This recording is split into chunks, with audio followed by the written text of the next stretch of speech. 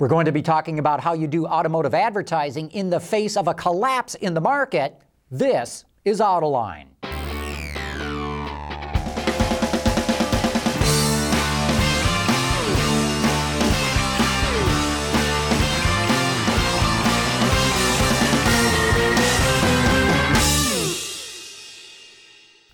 The automotive market is flat on its back, yet automakers still have to sell the cars and trucks they make. But how do you move the metal in an environment like the one that we're in? Even more importantly, if you're an automaker that spent the last 10 months in the headlines because you're on the verge of collapse, how do you sell your story that you're open for business and do it in a credible way?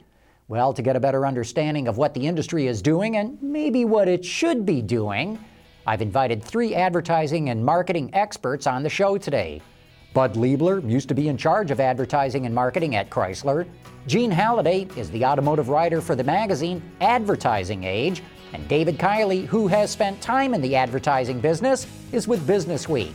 We'll be critiquing some of the ads that automakers are running right now, ads they're using to sell themselves and to move the metal. Don't go away. We'll be back in a flash. Visit our website for even more great content all week long. Autoline Daily, John's Journal, podcasts, and even more. So click over and get your all-access pass to the automotive industry at AutolineDetroit.tv.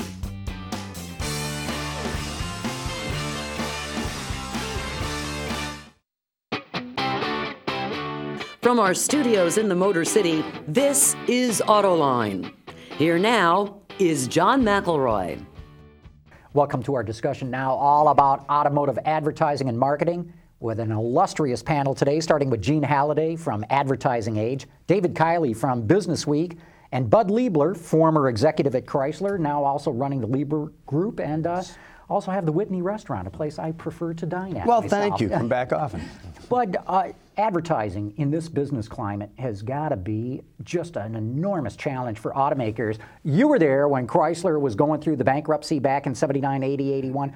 How do you deal with this kind of climate from an advertising standpoint? Well, there's no easy answer. I think the first thing these companies have to do is go out and earn the credibility back again. And really, it's even worse than it was, I think, because I think now they have to. I think the American taxpayer is a little angry at their money going to bail out these automakers. And so now you've got to prove to them that you are worth it. You've got to prove it through your product, and you're going to have people looking at you through a microscope on how you manage your company. So it isn't just advertising that's going to do it. You've got to have a complete communication strategy that includes PR and getting out there and sharing your vision, showing your product, and strutting your stuff. Gene, how do you see it? You know, how do you think automakers have got to deal with this collapse in the market that we've seen? I mean, GM and Chrysler were, before their Chapter 11s, were probably several years, were worried about the perception. I mean, that their reality lag perception for GM was really concerned about that. Was making a little bit of progress when the market just collapsed last year. So it's and in the economy, there's lots of choices in this economy, and that people aren't buying anyway. So they need to. Advertising won't do it all. David, I just anointed you king of all advertising. What do you do for this industry? Well, one thing, I want to say what we're lacking, unfortunately, which is we're lacking Lee Iacocca in his prime. Because I think what the companies GM and Chrysler could really, really use right now is somebody who exudes confidence and credibility to come in front of the camera and tell a story and tell it like it is and tell the public why these companies and why this industry is important. We don't have that. You know, we have a very good guy, you know, in Fritz Henderson at General Motors who doesn't fit that bill. And now we have Sergio Marchionne, or even, you know, if you went to Jim Press, neither one of these guys could carry off something like that. So what we're seeing is a lot of advertising being thrown up against the wall. Some of it's thoughtful. A lot of it is wallpaper. So the public is lacking that face, that personality to sort of latch onto. You know, and absent that, they're still unfortunately listening to some of the people in Washington complaining about all this money that we've spent. We've got one of those original ads. Let's run that right now. Our Chrysler LeBaron series. Nobody has anything like them. Not Ford, not GM, not the imports. I challenge you to compare their quality and technology to anything that comes out of Germany or Japan. There's this sporty coupe. But you were at Chrysler when this Iacocca ad ran. Well, why did this thing work for the company, and could it work again? Could the industry pull off what David talked about if he had the right guy? I think David's right. When Lee Iacocca started to do those commercials, he was not a commercial pitchman either. He had to be dragged into doing it. He didn't want to do it. By the time we were finished, we couldn't keep him off the air, away from the cameras. But when we started, he wasn't particularly good at it, and he was very unsure of himself. I think what did it for Lee was that, like you just said, he's the guy who actually, he stood there and he delivered the message, but then he had to go back to the office and deliver. He had to deliver on the products, he had to deliver on the profits, he had to deliver the whole package as he went, and that gave him the credibility. And as he did it, and as he grew in stature, his confidence grew in front of a camera. And, you know, I'll tell you, but in the he was early... always an excellent public speaker. Excellent public speaker, yeah. Well, But he, maybe the best speaker I've ever seen in my life. Oh, I think he probably wasn't. He worked very, very, very hard at it. If he was giving a speech, he was literally writing notes on the speech until 2 seconds before he went up. He would not give a speech. He wouldn't eat a meal before he gave a speech. If it was a dinner or something, he was in another room somewhere. You'd introduce him, boom, out he'd come. But he did have that... he had such a heart and a passion for what he was doing, and that came through all the time. You know, it's There too bad isn't that anyone, I don't think, here there's in one this guy, room but you today. can't use him in advertising. Who's It's that? Obama.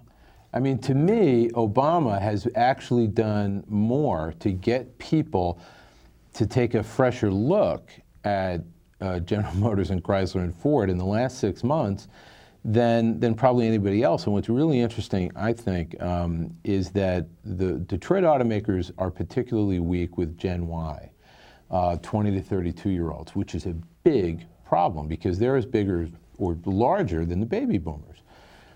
Obama is heavily invested in these companies succeeding. He's also extremely popular with Gen Y, and I'm wondering over the next couple of years if you're not going to see his people kind of, you know, push him out in the public a little more to not Can't push him in the public. Well, but I'm saying no. What I'm saying is, but to be a sustained booster of Detroit over the next couple of years, and maybe if he does it the right way, that will get the Gen Y people much more so than the advertising we're looking at, because advertising, television advertising, doesn't cut much ice anymore.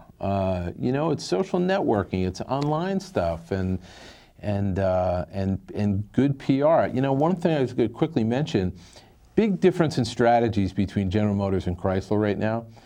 GM has done the strategy that they will talk to anybody right now. If you are the third newspaper in Dubuque and you call General Motors, you will get an answer and you will get an executive to talk to you. Chrysler, completely the other way. They have gone, insulated. They have cut access to executives off. They have gone into hiding, into witness protection, which, as a taxpayer, I got to tell you, besides being a member of the media, is tiresome. Dave, that's really upside down from the way it used to be, number one. But number two, I think some of that could have been brought on by Cerberus. And Cerberus was such a private company, and the last thing Cerberus ever wanted was any spotlight shining on them. Now, Cerberus is out, and Marchione and company are in. It's changed since and I think Fiat is going to open it up a little bit more. It's changed since they came out of Chapter 11 with Fiat. They were much more open even during the Chapter 11. I felt that they were. Maybe more open than when Cerberus owned them, but the bar was pretty low. And now, now the gates are closed. Well, part of it too is they've had this huge management upheaval. They've put a lot of new people in place, especially running their brands. These guys have no experience, with the exception of one, the guy running Dodge, Mike Acavity, but even now he's got a whole new job, really, even though it's still the Dodge division. Now he's got all these. So what they've told me is, hey, let's let these guys learn what they're doing, then we'll let you have at them. But I wanted to get to the GM ad, Gene. I wanted to talk to you about this reinvention. Let's run a little bit of that right now. Reinvention is the only way we can fix this. And fix it, we will. So here's what the new GM is going to be. Fewer, stronger brands. Fewer, stronger models. Greater efficiencies. Gene, what do you make of this, of GM coming out and saying, hey, we're General Motors and we were down and, we used to have all these divisions and now we have less. And what do you make of this message that they're trying to convey? I actually like it. I think it's pretty honest and a little bit of mea culpa in there. Much more honest than Chrysler's Chapter 11 advertising, I feel. Will it move the needle? I mean, I don't think it's a hard needle to move, but I think they needed to do it. Really? See, David, to me, General Motors, any money it spends at all on advertising the letters GM, to me, is money down the drain. I can't go into a dealership and buy a GM. I can buy a Chevy, a Cadillac, a Buick, a GMC. Why don't you spend the money on that instead of GM? I think that's what you are going to say. I think this is a very transitional campaign, really just designed to go for a couple of weeks. I noticed that they went from advertising General Motors on National Public Radio, for example, around the Volt messaging to just Chevy and Chevy Volt, and GM in the messaging seemed to fade for a while, and that's a particular audience, NPR, but I think that's what you are going to see. In fact, we just did at Business Week a poll with the CMO Club, and What's the CMO Club? It's an organization of hundreds of CMOs, chief marketing officers, and we got about 110 of them to respond, should GM change its name? And I was very surprised, frankly, to see over 80% say no, that they think changing the name. Some suggestions were out there like call it Chevrolet Motors or something like that, or just, just a new name altogether to get GM off the pages and off the letterhead and everything else. But these are a lot of pros, and they seem to think, no, you got to keep with what's familiar with people, so they trust it. I agree with the CMOs, and I also think that even though you can't sell a GM, each of these brands has to have a parent behind it. There has to be some support. There has to be some confidence out there among the consumers that there's something here supporting a Chevrolet or a Buick or whatever it is. So I think there is some value to doing the GM advertising. I agree it should be short. I also agree, Gene, with your point about the honesty of that campaign and the mea culpas. I think they actually went a little too far on the mea culpas early on. I thought it was too much, enough already. Just tell me what you're doing. Okay, I screwed up a couple of years ago, or maybe for a lot of years, but now I'm here and this is what I'm doing. Let's talk about what we're doing going forward. Let's not worry so much about the past. It's really hard for them at this point because they are marketing under the microscope. No matter what they do, either company is going to be bad or it's going to be good. Everybody has an opinion, and it's very difficult. But even Mark LaNeve said on your show, he doesn't believe in marketing GM. And I think they should just leave it alone, really. Yeah. And the four core brand, get it out and get it over with. Right. GM is not a brand. I almost got the feeling that that was not Mark's decision to advertise GM, that order came from above. But let's contrast the GM approach to the Chrysler approach. Let's run that Chrysler corporate ad right now. At Chrysler, we build Viewmasters.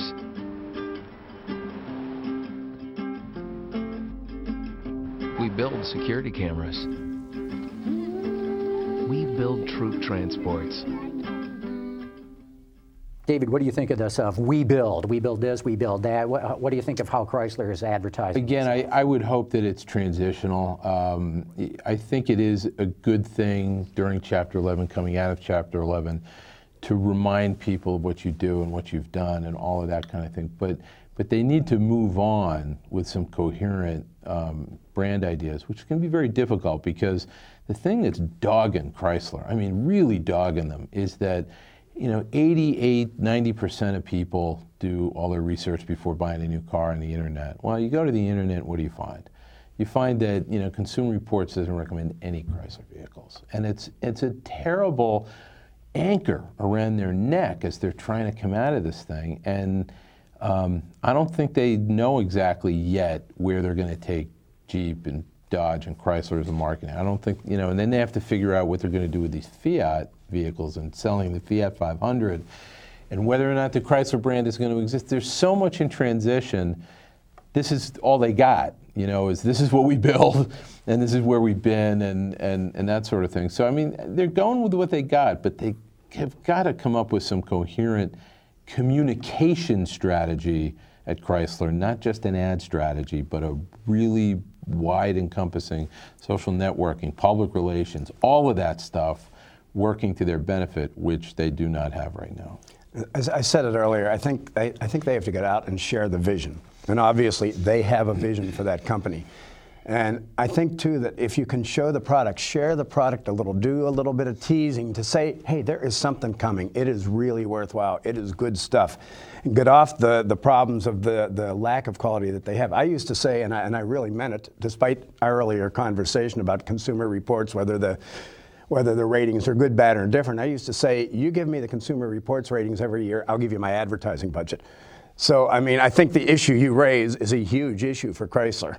And I would like to see that turned around. How would you fight that? I mean, because I have big problems with the way Consumer Reports rates the quality of cars. Not their car tests. I think they do a very good job of that. But the way they rate their quality, I think, is not statistically supportable. But how would you break through, or how can you break through? I don't know how you break through. You're not going to change Consumer Reports. And they've been pretty successful at what they do for a long time, and they have an awful lot of people who believe in them. So you're not going to do it that way. I think you just have to go out and pound your own story, get journalists in the car. I do believe the public relations side has a big piece of it. Get journalists in the car, let them drive it for themselves, let them feel it, and put it through its paces. And, you know, some of those quality differentials are, you know, that much. And even the best driver isn't really going to notice it. I mean, whether it's 1/10 of a trip to a dealer over 18 months, how the hell are you going to measure that? Right. Well, let's not lay it off all on Consumer Reports, because J.D. Power, which, full disclosure, is a sister company of Business Week, doesn't rate Chrysler vehicles any higher than Consumer Reports does. I mean, some of the numbers I've seen from them on Chrysler's current models are awful. Awful's relative, you know, and again, I have a problem with the J.D. Power report too, because every 3 years You got or a lot so, of problems. well, I do, as a matter of fact, but they change their report every 3 years. So if I go and say, hey, guess what? Chrysler's where Toyota was 5 years ago. They go, oh, no, we've changed the report. That's not comparable. Well, why are you changing this stuff? I mean, isn't the value to see where you've come from and where you're going? I think they change it just so they can keep on selling reports, because if the word gets out that Chrysler's where Toyota was 5 years ago, no one's going to buy the reports anymore. I also think there's a certain amount of, you know, you do a report and a methodology for a while, and you do find ways to improve it, and so improving it means changing it, and you do run into, you know, tough comparables, but I don't think that diminishes, I've never found that it diminishes the value of the report that comes out in any given year, because that does give you a snapshot of where these brands are relative to one another, which is really what the consumer doesn't care where Chrysler is today versus 5 years ago. The consumer cares this year when they're looking at the rating where Toyota is relative to Suzuki or Toyota is relative to Land Rover. I mean, so within a year, it's still as an valid. example, Toyota came out ahead of Ford. Ford had 102 defects for every 100 vehicles. Toyota had 101 defects. That's one defect per 100 vehicles. Right. Which means per any one vehicle, Toyota is 0.01 better than Ford. Right. Toyota's 0.02 better than Ford. I'm telling you, you can't measure a fraction of a defect. Well, I agree that's with, noise in the system. But I agree with you. Like, And that's, how much yeah. does it matter, too? When you look at the report, Mini was at the bottom of Consumer Reports or J.D. Power for initial quality. People love their Minis. If you did say Mini is a smash success story, So, and that's I a good mean, position. That's a great point. They're at the bottom, Yes. so Chrysler's above them. How come Chrysler's not That's- selling better than exactly. Mini? Well, Because Chrysler doesn't have Well, the they have unique other product problems. that Mini has. Mini is really an outlier. It's such a unique design, such an emotional design. But let me tell you, you talk to Mini owners who have had their cars for 4 or 5 years, and they'll tell you they've got problems. They do. And they'll also tell you, if you ask them, would you buy another one? Most of them will say, yeah, I will. Right, because when it's on the road, it's a lot of fun. Yeah. Gene, in fact, speaking of Mini, there's this ad out right now of the Suzuki SX4 comparing itself to the Mini. Let's run that ad, and then I want to ask you about that. The Suzuki SX4 versus the Mini. The Suzuki SX4 has more horsepower than the Mini, 25 more horsepower. The SX4 offers available all-wheel drive. The Mini doesn't.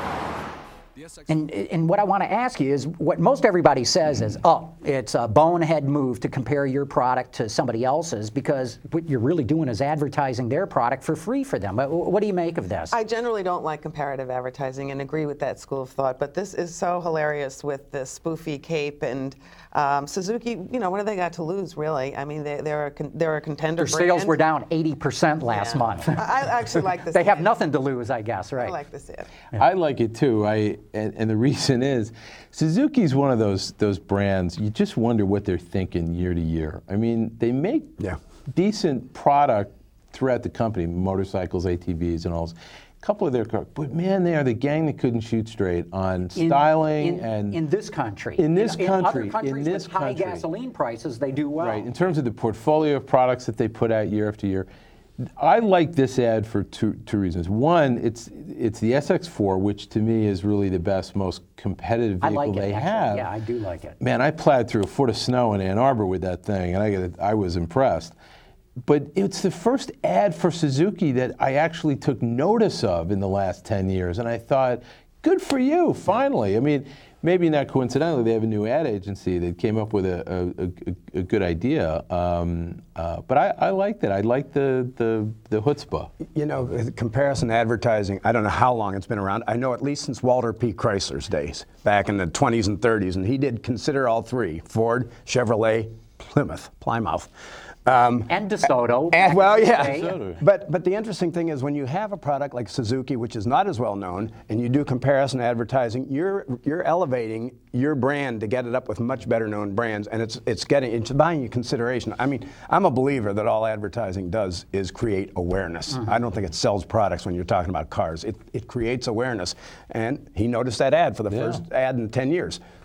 But I agree, if the comparison is realistic. I know back in your day, you guys were comparing some Chrysler products to BMWs. Well, I did never think that. I never thought that was one ad that I fought Mr.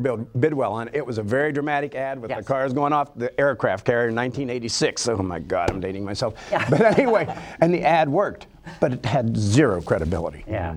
You know, and that's why, does a Suzuki SX4, a car that I like, does it really stack up against the Mini? I'm not so sure.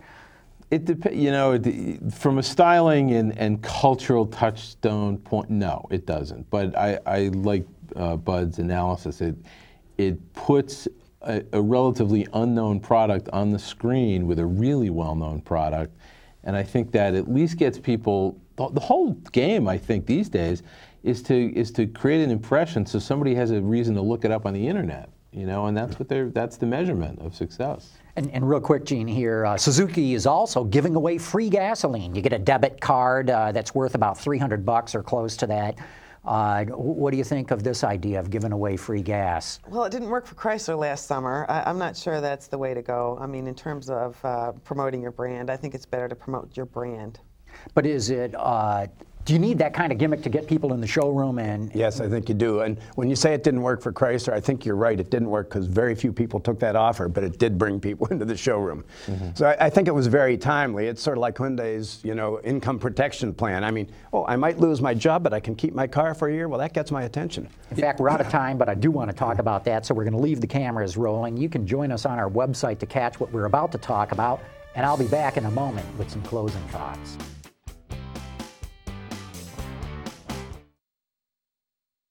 As I mentioned, we're going to run the cameras and continue the conversation about advertising in the auto industry. You can watch that right now at our website, AutolineDetroit.tv. And if you need more than a weekly dose of industry information, check out AutolineDaily.com. It's a 6-minute daily webcast of what's going on in the global automotive industry. Then on Thursday nights at 7 p.m., it's time for Autoline After Hours, the first live webcast dedicated to the automotive industry. Join me and Peter DeLorenzo, the publisher of AutoExtremist.com, for the most unlikely show about the auto industry. But that wraps up this show. For all of us here at Autoline Detroit, thanks for watching. We'll see you next week.